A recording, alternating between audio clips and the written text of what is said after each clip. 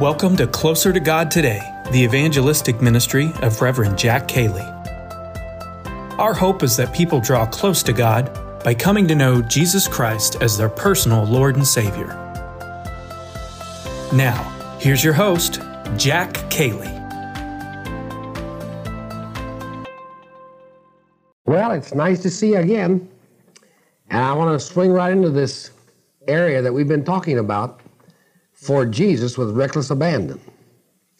I said to you yesterday that Jesus and those who wrote the letters and the Gospels are very, very absolute in their statement that you and I must be absolutely and entirely for Jesus and Jesus alone if we're really going to be called His followers and really we're going to have eternal life. I used yesterday the opening scripture from Philippians 1, the 20th verse, and I want to read that to you again, just as a matter of review so we'll know where we're starting, from whence we're starting. I eagerly expect and hope that I will in no way be ashamed, Paul says, but will have sufficient courage so that now as always Christ will be exalted in my body, whether by life or by death. For me to live is Christ, and to die is gain. And I asked you yesterday, and ask myself every day, what is it for me to live? Is it Christ, or is it something else? Well, how do we get started in this business of being recklessly abandoned to Jesus Christ? Not to an idea, not to a philosophy, not to something about Jesus Christ, but to Jesus Christ, the person. Since this is the absolute necessity, if we're going to follow Him, then we need to take a good long look at it, don't we? Now remember, I'm not asking you to agree with everything I say, but I am asking you to look at your life and see if, according to the Scriptures, you really are recklessly abandoned to Jesus Christ. If for you to live is Christ, or is it something else? So look with me at Luke, the 9th chapter, the 57th to the 62nd verses. Luke 9, 57 to 62. This is entitled, The Cost of Following Jesus. As they were walking along the road, a man said to him, I'll follow you wherever you go. And Jesus replied, Foxes have holes, and birds of the air have their nests, but the Son of Man has no place to lay his head. Well, what's Jesus really saying here? It seems to me that He's saying, before you follow me, count the cost. Count the cost. And let us also think of it this way. There are no demands higher than the demands of the Lord Jesus Christ. I was thinking about the generation that I've lived in and the one that I've fostered, my sons and my daughters. And we talk about counting the cost. I thought about how difficult it is in this materialistic world to hear Jesus when He says, Foxes have holes and the birds of the air have their nests, but the Son of Man has no place to lay His head. And if you want to follow me, you'll have to cut loose from all these material things. All these horizontal securities, you'll have to be willing to walk away from them. Now, you may have them, but you'll have to be willing to walk away if you don't. And hardship, how difficult it is for most of the people that we know, especially in the United States, to even think about hardship. But Jesus says it that way anyway. He says there's a cost to following me. I make a demand on you that's higher than any demand that will ever be made for you. But I'm telling you, you and me, friends, that this is difficult in our time. There has to be a transformation take place within us. Not only must we be born again, but our minds must be literally transformed, as Paul says. And that can only be done by the Holy Spirit. There must come a time when we cease to think in the terms of horizontal materialism, and we must begin to think in terms of the spiritual. Well, let's move on with this account. Now remember, this young man asked Jesus. He said, I'll follow you. Jesus practically talked him out of it. Then he said to another man, now Jesus asked this man, follow me. But the man replied, Lord, first let me go and bury my father. And Jesus said to him, let the dead bury their own dead, but you go and proclaim the kingdom of God. I don't know whether the man's father was dead or was dying or what it was, but the demand of Jesus is that there is a crucial moment in everything. There's a crucial point. And we must do whatever we're to do at that moment, or we'll never do it. We must act when our hearts are stirred. I've thought about this on the literal side too. What would it be like? Now we're talking about getting started in this whole idea, this whole experience of being recklessly abandoned to Jesus Christ, to the person of Jesus Christ. That we come when he says come and go when he says go. Have you ever been close enough to Jesus Christ? Have you ever been so under his mandate that you felt that nothing was more important than what he had you doing at the moment? As we look at this, let's just take this passage literally. Say you're in New York. You're on an assignment that you know the Lord has told you to do, and that it's a critical thing. And a dear one in the family does die. And your sister calls you, and she says, Dad's died. Will you come home immediately? And you say to her, no, honey, I can't make it. I'm engaged in this project of the Lord here. This is a crucial, pivotal moment. You'll have to go ahead and have the funeral, take care of the things and so forth, and as soon as I can, I'll come home. Well, what do you think that does in the family? Just such as that.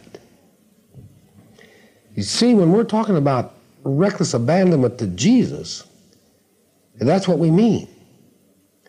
Regardless of what the consequences may be or what the circumstances may seem to be, we do what Jesus tells us to do, or we don't do anything with him. Nothing takes precedence over his command to us to come. Well, let's look at one more instance. And I know that you're beginning to think about this. Still another said, I'll follow you, Lord, but first let me go back and say goodbye to my family. And Jesus replied, no one who puts his hand to the plow and looks back is fit for service in the kingdom of God.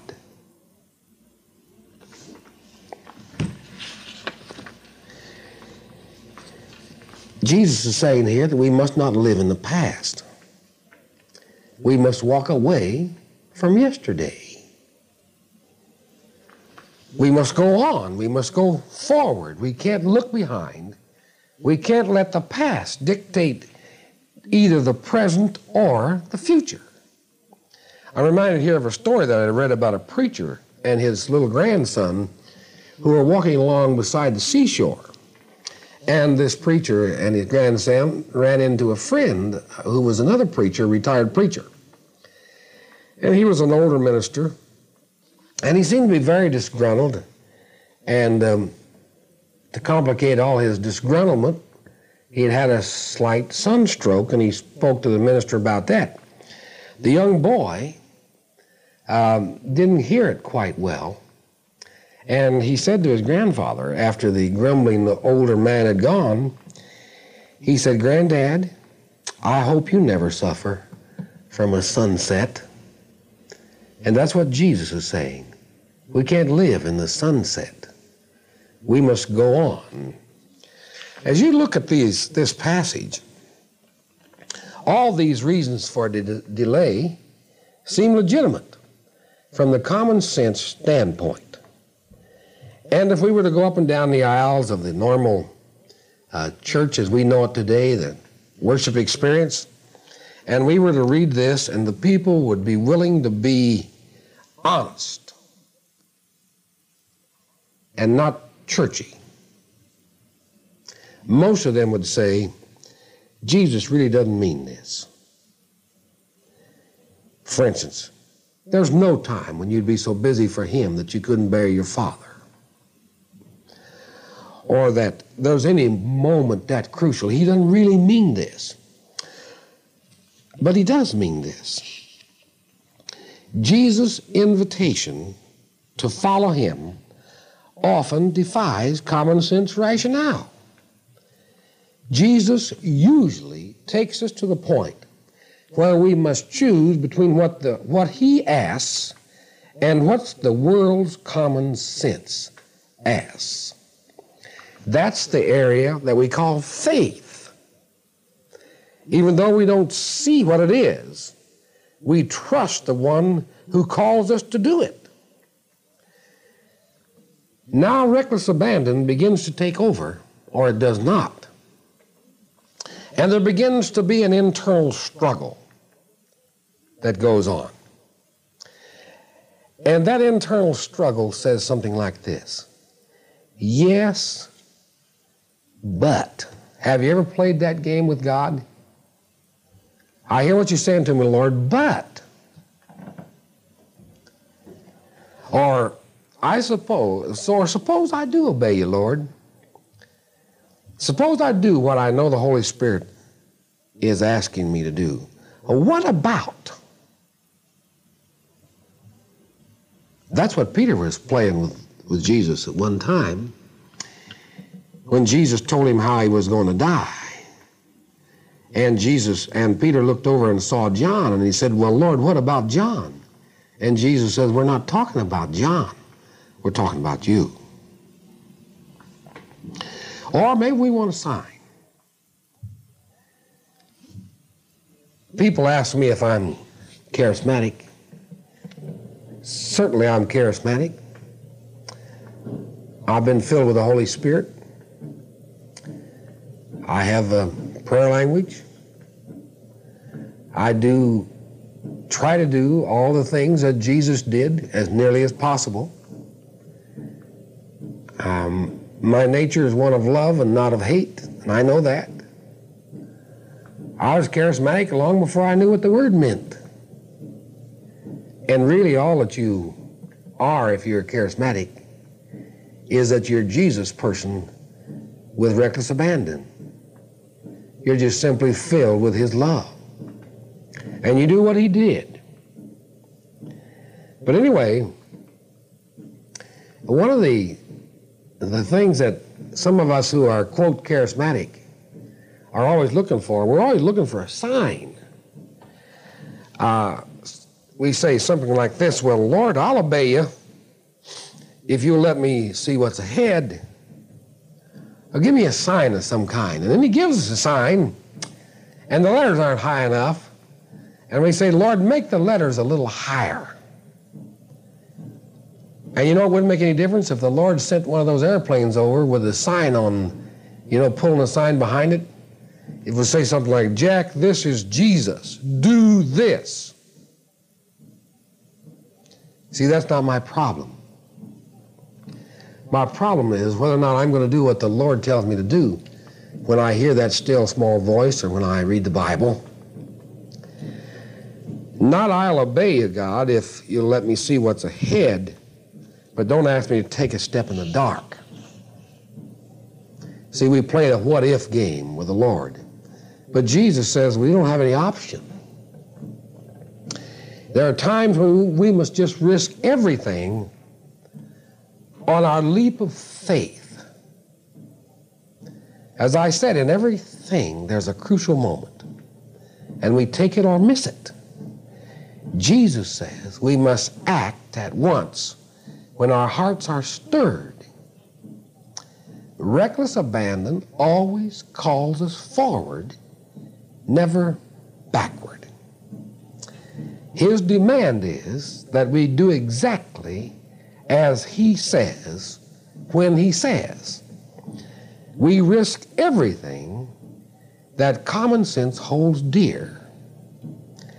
And when we do this, now you must remember this is not irresponsibility.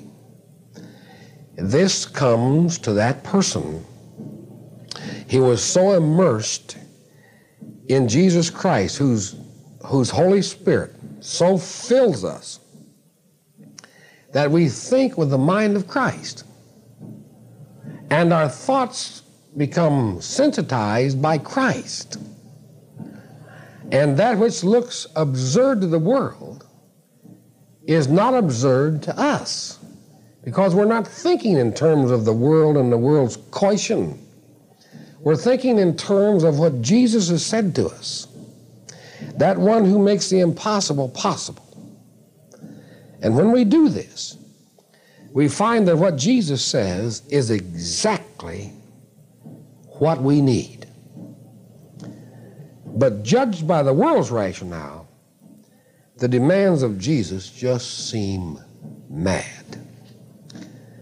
But when we trust God entirely and implicitly, that is overall and specifically, and when we act on his demands, then you know what happens to us? We begin to live life and love it. We find that we can trust God. We can put faith in the character of God. We need to ask ourselves this question: do I trust God entirely and implicitly? Am I really living life and loving it? Do I really trust God? Can I put my faith in the character of God? Well, now remember what we're talking about here. We've said that the Heavenly Father, through the Lord Jesus Christ, demands that we be absolutely abandoned to him, to his lordship, that he be master of everything about us. And we're talking about how to get started. And we've just been discussing that. Now let's look further at this area of getting started. Let's look at Mark 1, 16 to 20. Notice I'm working right out of the Scriptures. I don't see any way to improve upon the Scriptures. Mark 1, 16 to 20. Let's just let the Scriptures talk to us. As Jesus walked beside the Sea of Galilee, he saw Simon and his brother Andrew casting a net into the lake, for they were fishermen. You know, that Sea of Galilee is a beautiful place. I've been there 2 or 3 times, 3 times, I guess. And we try to take, in Closer to God Today, we try to take people over there once a year because it's such a beautiful trip, and you just simply experience the Lord Jesus Christ in a way that perhaps you've never experienced him before as you're in that land of Israel, especially around the Sea of Galilee. Well, here in this account, Mark 1:16-20, Jesus is walking beside the sea. He sees Simon and his brother Andrew casting a net into the lake. They're fishermen. "Come, follow me," Jesus said, "and I'll make you fishers of men." And at once they left their nets and they followed him. When he had gone a little farther, he saw James, the son of Zebedee, and his brother John in a boat, preparing their nets. And without delay, he called them, and they left their father Zebedee in the boat with the hired men, and they followed him. Well, here's another instance in which Jesus calls for an all-out abandonment to him. I think there are a couple of barriers to doing this. One is that we use our own temperament as an excuse and our own natural affinities. We say, "Lord, I'm not cut out for this. You must be mistaken." For instance, we may say something like this: "I'm really the best soloist in the choir. Fact is, I carry the choir. I'm the best soloist in this town, in fact. Everybody knows that." And here you're asking me to go to the basement of the church and teach the 4th grade. I don't know anything about 4th graders. I just think you're making a mistake. That's the way our rationale goes sometimes with God. Because you see, we don't want to get out of our boats, out of our fishing. Sometimes we want to do what we want to do rather than what God asks us to do. So as we're talking about getting started in this whole area of reckless abandon, as Jesus said to these men, "Come, follow me." Notice that's all he said. Just come, follow me. Now, I don't know whether they'd heard of Jesus or not. They may have. Then again, they may not have. I presume that they had. But that's neither here nor there in a sense. The issue was, "Come, follow me," and they left. They went with him. So one of the first people that we have to get by, if we're going to be recklessly abandoned to Jesus, as these men displayed reckless abandonment, is we got to get by ourselves and our own desires. We have to have such a personal relationship with Jesus that nothing else matters except pleasing him, not pleasing ourselves.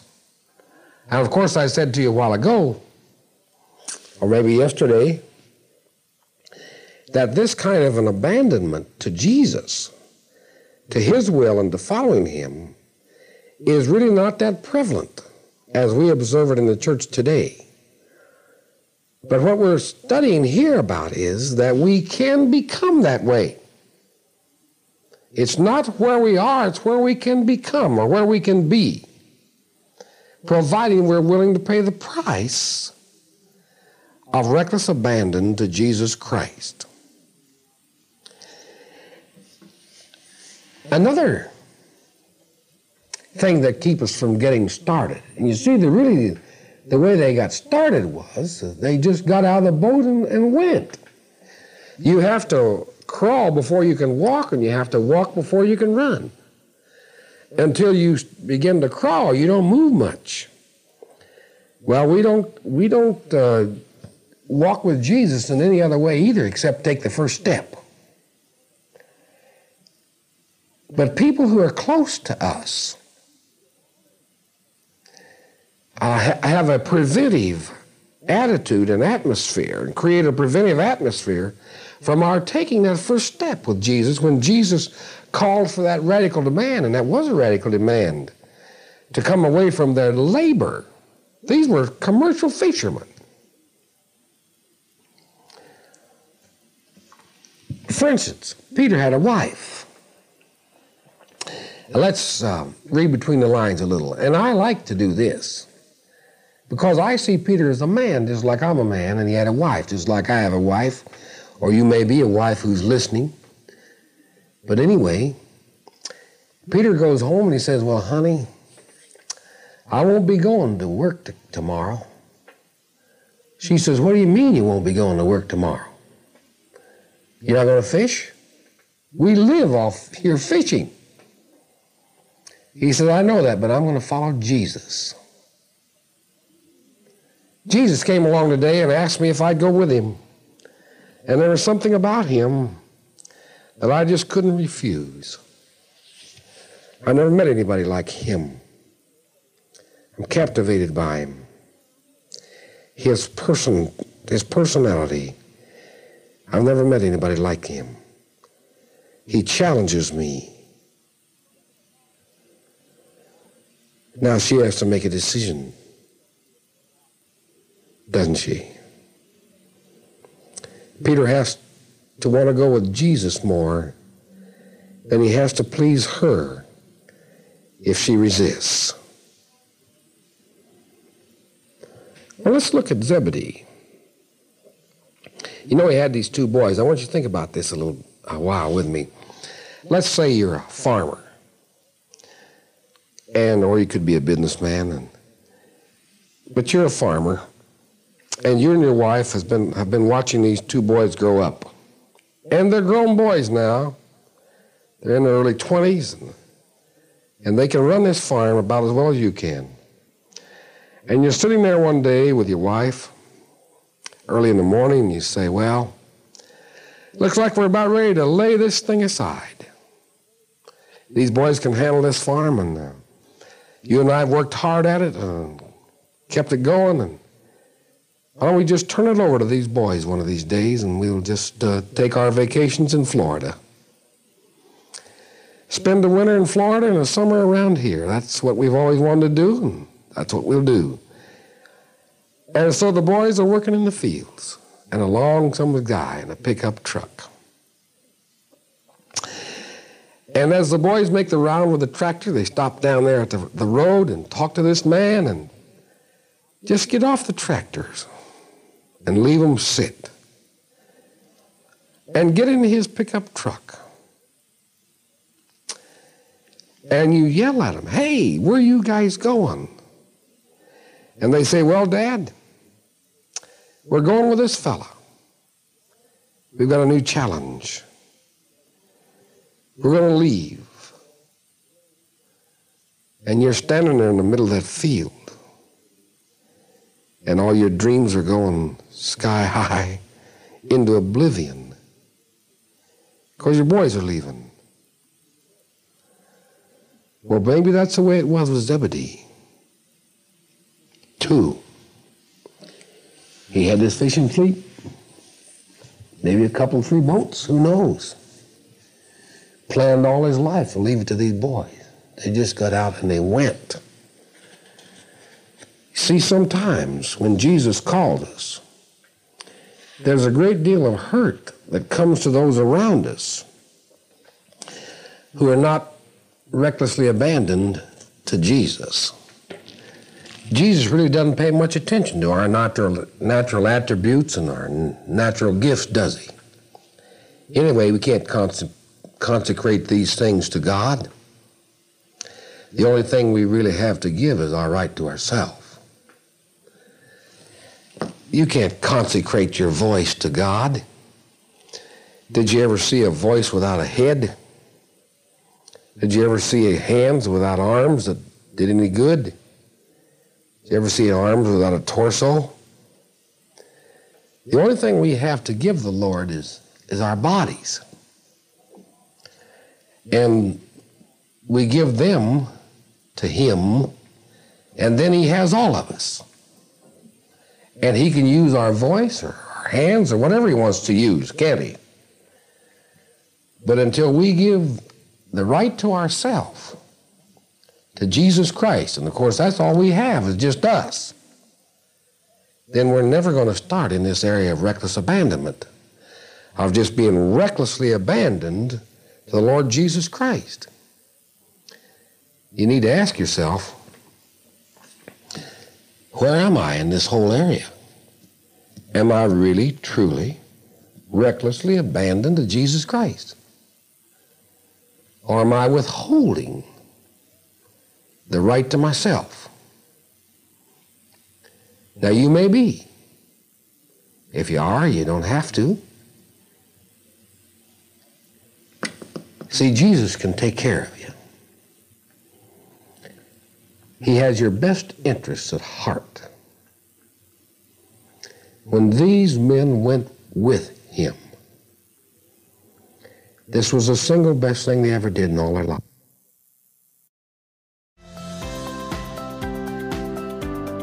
Thank you for listening to another broadcast of Closer to God Today. We hope this message has both blessed and encouraged your walk with the Lord. Please take a moment to visit our website, closertogodtoday.org. That's closertogodtoday.org.